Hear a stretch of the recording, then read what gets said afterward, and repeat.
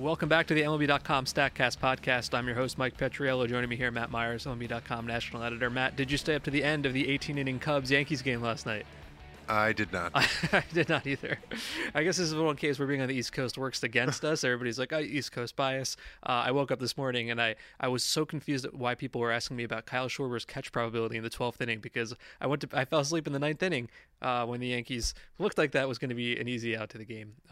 So not so much. I guess the lesson here is never turn off a baseball game, no matter how over you think it is. We got a cool show today, I think, because we're going to talk about some guys we haven't talked about a lot. So this is not going to be a Seth Lugo show. It's not going to be a Byron Buxton show.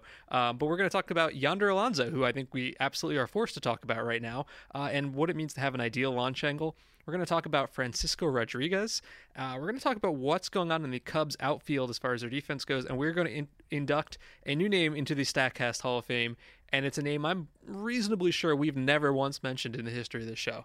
So we're going to get to that, so that's going to be pretty exciting.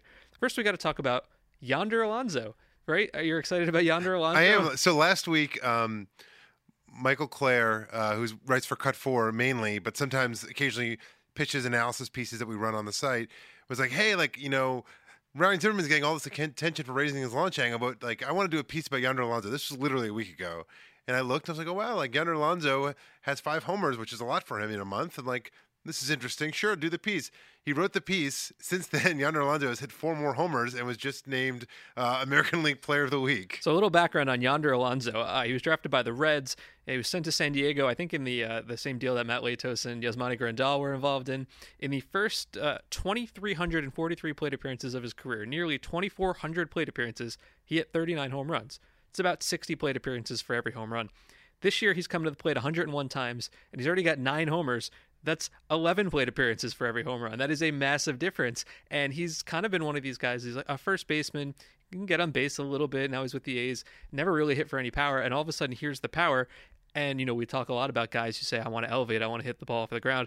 Here is him talking to Enar Saris, our friend from Fangraphs, in spring training. He's like, I did some mechanical things, but also the intent was important. I'm trying to punish it more, trying to get it in the air. Well, that's exactly what he's done. It's cool. We're seeing more and more guys talk about this. And, we talked about the home run surge. I don't think that's the entire reason for the home run surge, but I'm more convinced than ever that some of these guys trying to do it is absolutely part of this. Yeah, he's basically he's kind of having the Ryan Zimmerman kind of explosion with a lot less hype, although now after winning Player of the Week, he'll probably get a little more attention, and of course being talked about on the show. Obviously, but he is just kind of like the perfect ideal of 2017 baseball now, because not only did he decide, I'm going to try to elevate, I'm going to try to hit home runs, but he was always kind of known for being a strong, high-contact kind of hitter, and what comes along with trying to elevate and hit home runs?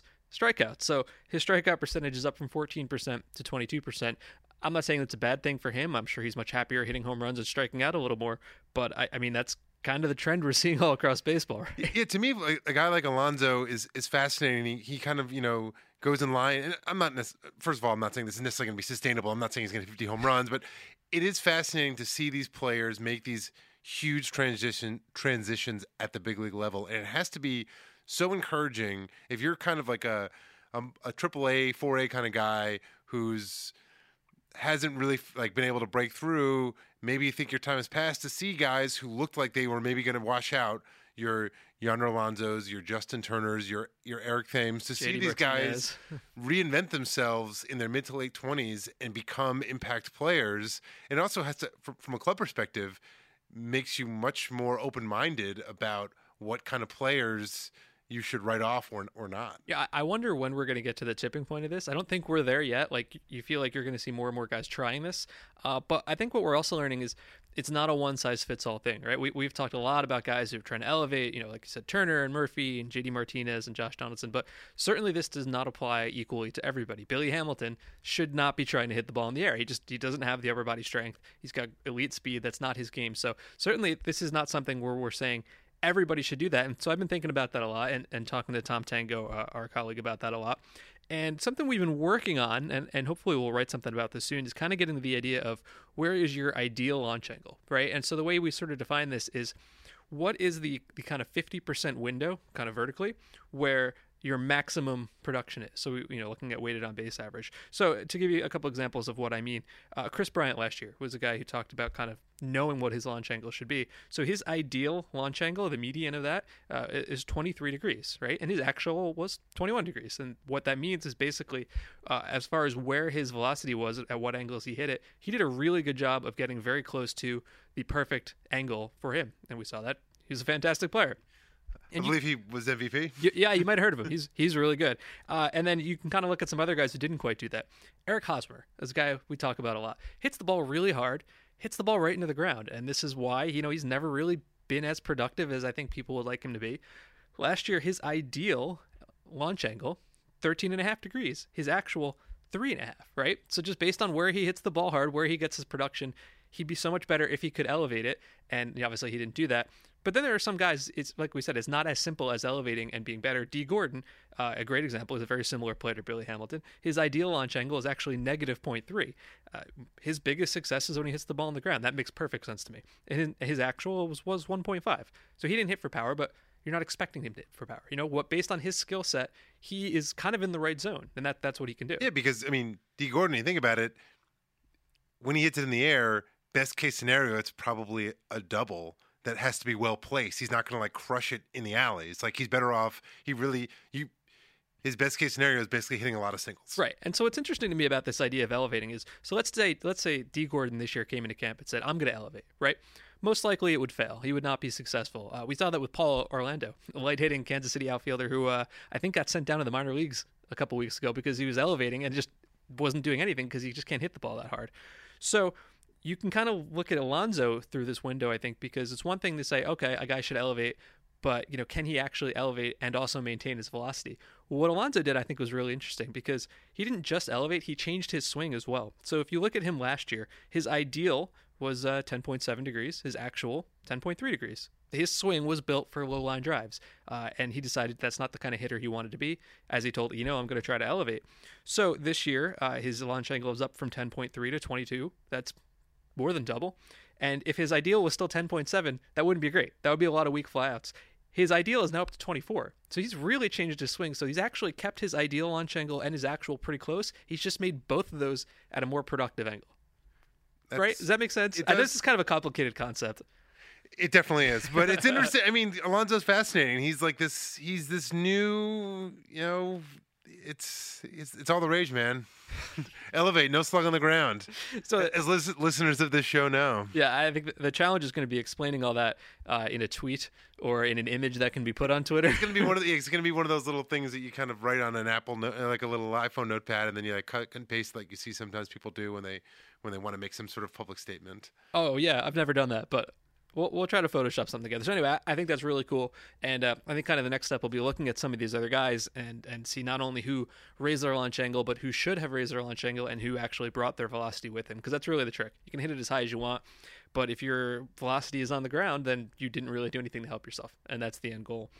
Before we move on to Francisco Rodriguez, so I'm kind of really interested in talking about Francisco Rodriguez. A reminder that you should listen to the Cut 4 podcast. That's the Cut 4 cast, which is the podcast from the staff of MLB.com's Cut 4 section, as Matt just talked about Michael Clare. And it focuses on the lighter side of baseball. It'll make you laugh. You might even learn something about baseball, dogs, or ballpark food. Last week's episode featured a hypothetical baseball high fashion crossover proposal called the Met Gala. And if that sounds like something you're into, do search Cut Forecast, CUT4, CAST in iTunes or wherever else you get your podcasts. Do click subscribe. And now back to our show. Francisco Rodriguez, K-Rod. Rough weekend against Yonder Alonso in the Oakland A's? For sure. A couple blown saves, and there's talk of him maybe losing his job as Two. Well, the rumor is Justin Wilson. Obviously, listeners of this show know from last week's episode that I am high on Justin Wilson, although amazingly, Justin Wilson, as of last week, had not allowed a hit on his four-seam fastball this year. Hitters were 0 for 22 as of our last show. They are now 1 for 28 because yesterday, Matt Joyce, of all people, he of the career 192, 268, 316 line against lefties, basically the prototypical platoon player, somehow managed to rope a double off into the gap off Justin Wilson. You can't predict baseball. Baseball is just the best game. But Francisco Rodriguez, 8.49 ERA. obviously not so great. On Saturday, he faced 5 hitters, gave up 2 hits and a walk, 2 earned runs, turned a 5-4 lead into a 6-5 loss. The very next day, he faced 4 hitters, gave up 2 hits, a walk, one of those hits being a home run, and 3 earned runs, turned a 6-5 lead into an 8-6 loss. These are not his first difficult outings of the season, but obviously back-to-back on a weekend, you're going to notice these things. And as Matt mentioned, he very well may not be the closer by the time you actually hear the show. But I thought it was interesting. We kind of dug into him to try to figure out, what was the issue with Francisco Rodriguez. I mean, we all remember him coming up in 2002 with that Angels team. He was, 20 years old, something like that? Yeah. Throwing heat, 97 miles an hour. So I thought this was kind of interesting. His velocity's down, but it's not down by a crazy amount. It's down from 89.8 to 88.3. So does that matter? Yes, but it's not like a 5 mile an hour difference here. It's also not like he's a guy who was relying on blowing it past you. Right. And so his velocity's down a little bit, but his four-seamer is actually not getting hit any harder. Last year, the exit velocity was 92 miles an hour. This year, it's 90.8. That's actually less. But it's kind of going back to, I don't think we've ever thought about this from the pitcher's point of view so much. It's getting elevated against him. Last year, his four-seam fastball had a 46% ground ball rate. That's pretty good. This year, it's a 26% ground ball rate. That's a launch angle that is basically doubled from 17 degrees to 33 degrees. And all 4 of his home runs this year have come on four-seamers. Last year, none of his 6 were. Why am I talking about his four-seamer so much? For reasons I do not have an answer to. He's using it a whole lot more. Last year, he used it 28% of the time. This year, he's using it 44% of the time. He has basically ditched his sinking two-seam fastball entirely in favor of a four-seam fastball that has lower velocity. I don't know why he's doing this, but the numbers stand out to me. Well, it's not a huge question mark as to why he's getting lit up. Yeah, no, his kind of career path is has always reminded me a little bit of Trevor Hoffman's in terms of he basically was a guy that threw hard when he was young and then basically evolved into this almost strictly fastball changeup. I mean, when, as you mentioned, when K-Rod came up with the 0-2 Angels in the postseason, he was throwing 97 with this really hard breaking ball, and it was like a pitcher no one else had. Nowadays, there's relievers like that are a dime a dozen, but in 2002 they were not. So he really stood out as this electric arm, and now that he's basically in the last few years just become a guy who gets by totally on guile with a fastball and the changeup, and that combination doesn't seem to be working because I also believe, as you mentioned earlier when we were talking about this, his fastball's down, but his changeup velocity is the same. So the different, he used to, you rely on that difference between the two. So when the difference kind of tightens up a little bit, it's harder to succeed with that fastball changeup combo. So you're left with a guy with a four-seam velocity that's down, less of a gap between that and the changeup, using the sinker less, and so basically it's just four-seam and changeup that aren't that different and are being elevated. And that's just an enormous recipe for disaster. We looked at his batted ball distance against all pitches. Last year, an average of 152 feet. This year, 225 feet. That's, it's not even about is he going to be the closer anymore. Is it going to be on the roster for much longer? That's my question. You do wonder that, the pitch usage thing is interesting. You wonder if it's a blip of a few weeks of the season or if there's a reason he's doing it. Without knowing that, it's hard to really know. That maybe if he sort of tries to, recalibrate his pitch sequencing, maybe he can sort of recapture some of what he had. But at the same time, as you said before, with the velo down, with the gap shrinking between the changeup and the fastball, his window for deception is closing fast. I'm going to go on a brief Tigers tangent here because we were talking about his ground ball rate and lack thereof. I noticed that the average launch angle at Detroit is the highest of any ballpark this year. So at home teams and away teams, just per ballpark, not per Tigers. And I thought that was interesting, and I looked that up. The Tigers pitchers have the lowest ground ball rate in all of baseball this year. And, Justin Verlander, high spin fastball, that makes sense. He doesn't get a lot of grounders. And here's Rodriguez, not getting any grounders at all. And then I looked at it from the other side. The Tigers hitters have the second lowest ground ball rate in all of baseball this year. So, yeah, it makes sense the launch angle would be that high. Well, it makes sense also the Tigers pitchers would want to get the ball in the air because that ballpark, which we've talked about a lot, it's conducive to, there's some room. There's a lot of room for error on fly balls. I guess yes and no, because we have talked about that ballpark a lot. But then also their outfield defense, I don't think is that great. I mean, you got to have the guys who can catch these things down. And that's a wonderful segue into our next topic. We got to talk about the Cubs outfield defense. Now, everybody, within advanced stats or outside ad nauseum last year talked about the Cubs defense. Historically great. They were completely wonderful. It was a combination of elite pitching and elite defense. And that's why that team had really historic run prevention. This year, they've gotten off to a bit of a rough start. And part of that's because the Cubs starting pitching just kind of looks like they have had the after effects of last year a little bit. But if you look at the Cubs and if you look at catch probability, Last year, they were tied for second in overall catch probability, just a tick behind Tampa Bay. That makes perfect sense. Tampa Bay was very good. The Cubs were very good. This year, the Cubs, not only are they one of 13 teams without a single 5-star catch, they are tied for the second lowest catch probability. So I'm going from second highest to second lowest, just above the Milwaukee Brewers. So the Cubs are only catching 78% of their theoretically catchable balls. At the top, Seattle and San Diego tied at 90%. So that's kind of a pretty big gap. And I thought this was really interesting.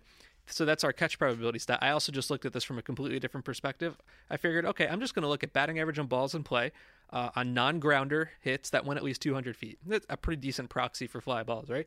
At the bottom, the Cubs in Milwaukee, which is exactly what catch probability said. So I like that. The Cubs are allowing a 421 batting average on balls in play on those non-grounder batted balls that go 200 feet. The MLB average is 343. That's an enormous gap. And I don't think that there's much of a question that the Cubs personnel has changed, right? I mean, there are a lot of moving parts in that outfield. Hayward's really the only one who's kind of consistent from year to year. And the biggest change is also, I mean, last year, Kyle Schwarber got hurt the first week of the season playing left field, did not play another inning in the regular season. And this year, he's basically playing left field every day. And even before his knee injury, there was questions about how effective he would be as a left fielder. And now you have to consider that, like, the numbers are suggesting that he is a pretty big liability. I will give him credit. He made a really nice catch last night in the 12th inning, I want to say. He ran over and kind of did a little flip over the short wall, and he made the catch. So that was really nice. And I can't even like sit here and say, well, you know, he's been a disappointment out there, because I don't think anyone's expectations were that he was going to be. He's there to hit. I mean, he's basically a DH, or he should be a first baseman. I know he catches a little bit. But yeah, he's been a little below average out there. And then it's interesting when you look at the rest of the team, you know, left field this year, Schwarber, Jay, and Zobrist, and I think Zobrist has not looked that great out there either, or even at the plate, and he kind of looks every bit of his age this year.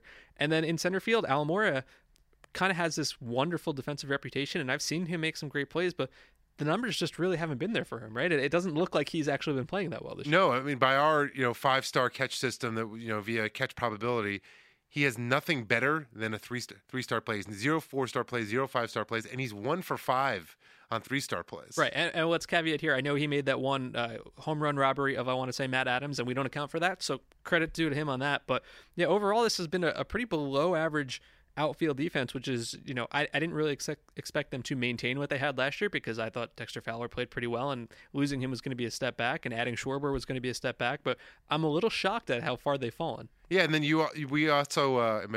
Mike also ran the year-to-year change in catch probability to see which teams have improved the most and which teams have taken the biggest step backs. And the Cubs are down 8 percentage points from last year. Last year, they were converting 86% of their theoretical catchable fly balls, which ranked second in baseball. Now that their gap of 8 percentage points is the biggest drop off in the majors, with the Twins taking the biggest leap forward, which makes sense, having added Buxton and Kepler to the regular outfield rotation. And we talked about I think that was one we hit on, right? Because we previewed the Twins as saying they're going to be a much better outfield because they're not going to have Sano out there, and they're not going to have Arcia out there, because Kepler's really good and Buxton's really good. I know Buxton hasn't really hit, but his defense is fantastic.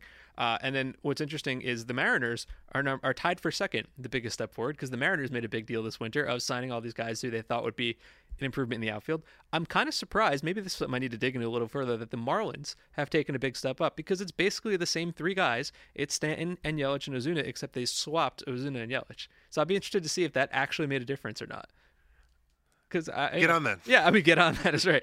But anyway, back to the Cubs. Yeah, as you said, 8%. It's a big step back. And something you noticed is the Cubs center fielders are playing a lot shallower this year. Last year, we made a big deal of the fact that Dexter Fowler took a bunch of steps backwards. The Cubs were playing 319. That's feet from home plate, which was the 10th deepest of 30 clubs. This year, that's down to 313, which is the 22nd deepest. I don't know that we can say 6 feet is a huge difference, but it is something that's different in addition to the personnel. Well, I think that's also, because that was part of the conversation last year with the Cubs when we were saying, all-time great defense. Well, is it all-time great defense? Is it all-time great positioning? Is it a combination of all these things? And maybe some changes in positioning, and maybe some of these changes, like there could be, particularly with outfield positioning, there could be a big cascading effect. If they're changing their positioning to try and compensate for Schwarber, that can open up some gaps and some other weaknesses within the overall defense. Yeah, and I do think part of it is you have to go back and look at the pitching staff, because I remember last year the Cubs made all the catches, but they didn't rate particularly highly in 5-star catches. It's not like they were making these ridiculous catches all the time. The pitching staff was giving up a lot of soft contact and at the right angles. I mean, this is the Kyle Hendricks story, right? And this year that kind of hasn't been there. I do think they've made it a little bit harder on their outfield.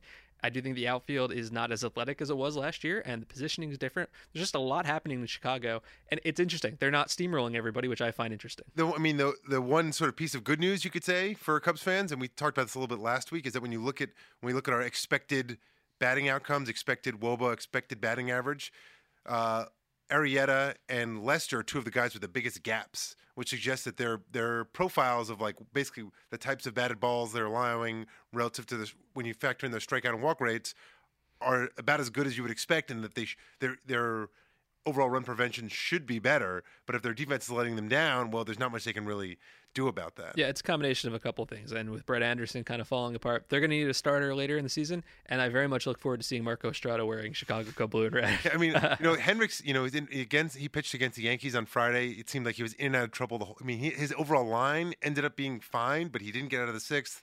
He was in and out of trouble seemingly every inning. He's pitching in Colorado, I think, tomorrow or Wednesday, which is I can't wait to see. But the way he's throwing right now, that is not a favorable matchup for the Cubs. I just realized that we might get to see Kyle Schwarber in that enormous outfield. I don't know if he's going to play that much or not, but that's going to be fascinating to watch. The Rockies are shockingly a really interesting team this year. No question. We have to finish off here by inducting a new play into our StatCast Hall of Fame. We're going to try to do one of these each week. Previously, we put in Aaron Judge hitting the hardest hit ball of the StatCast era. Hardest hit home run. Excuse me. It's going to be hardest hit home run of the StatCast era. And then before that, this year we had Adam Rosales taking the fastest non-inside the park home run trot. So each week we're going to try to find a really interesting play. And I do believe this is the first time we've ever talked about Marwin Gonzalez on this show. And the more I dug into Marwin Gonzalez, the more fascinating I found him. We all talk about Houston kind of, going through the 3 years of 100 losses each season. Things were really dark there, and they've rebounded. They've become a very good team. He, and I think maybe Jose Altuve, are like the only two guys who were there before that. I mean, Gonzalez came up in 2012, and he has shockingly been around for all these years. There are two Marwin Gonzalez things that have always interested me. One of which was, I think this was probably 2013, I want to say, when the Astros were about at their worst. And when Yu Darvish was kind of at his peak when he first came over here, and the Astros would play the Rangers like 3 times. Darvish would get like 3 starts a year against the Astros, and it always felt like when Darvish was facing those Astros lineups, like it was no-hitter alert anytime, and he actually took a perfect game into the 9th against the Astros, and it was Marwin Gonzalez that broke it up. Might have been with 2 outs. I'm not sure, with a line drive right back through the box. I remember that, and I also have a pretty good guess as to what your second Marwin Gonzalez fact is going to be. This was actually one of my favorite facts from last year, was that Marwin Gonzalez, the first 25 home runs of his career, there it is, were all solo home runs, which I'm 95% sure we confirmed was a record to start a career for solo home runs to start a career. And he's being inducted into our Hall of Fame for the exact opposite of a solo home run. Last week, I don't remember who the pitcher was, but I think it was against the Rangers. He had a grand slam, right? And so grand slams are great. There's no argument about that. But we have a stat that we've been calling hit probability. And what that is it takes the exit velocity and the launch angle of a batted ball, and by combining those two things, it looks at those two things and it says, how likely was this ball to be a hit across the StatCast era? Marwin Gonzalez hit a grand slam that had a 4% hit probability. Now, that is not a home run probability. That is a hit probability. And I know this is an audio-only podcast, and you cannot see the spray chart I have, although I've tweeted it out. We looked at all of these balls that had very similar characteristics, 94 miles an hour off the bat, 41-degree launch angle. And it's really interesting because it's essentially a straight line across the outfield where if you hit it from anywhere, from center field towards the corners, it's a lazy fly ball. It's probably the easiest fly ball. But if you hit it right down the line and there's not as much distance you have to travel there, that can be a home run. This ball has been a home run only 3 times in StatCast history. One was by Brian Dozier right down the left field line, not a shock. One was by Marwin Gonzalez right down the right field line. And the other one by Colby Rasmus, also in Houston, right down the right field line. Ballpark effects are amazing. And what was also amazing about this play was the moment. It happened in the bottom of the 8th inning. The Astros were trailing 7-3.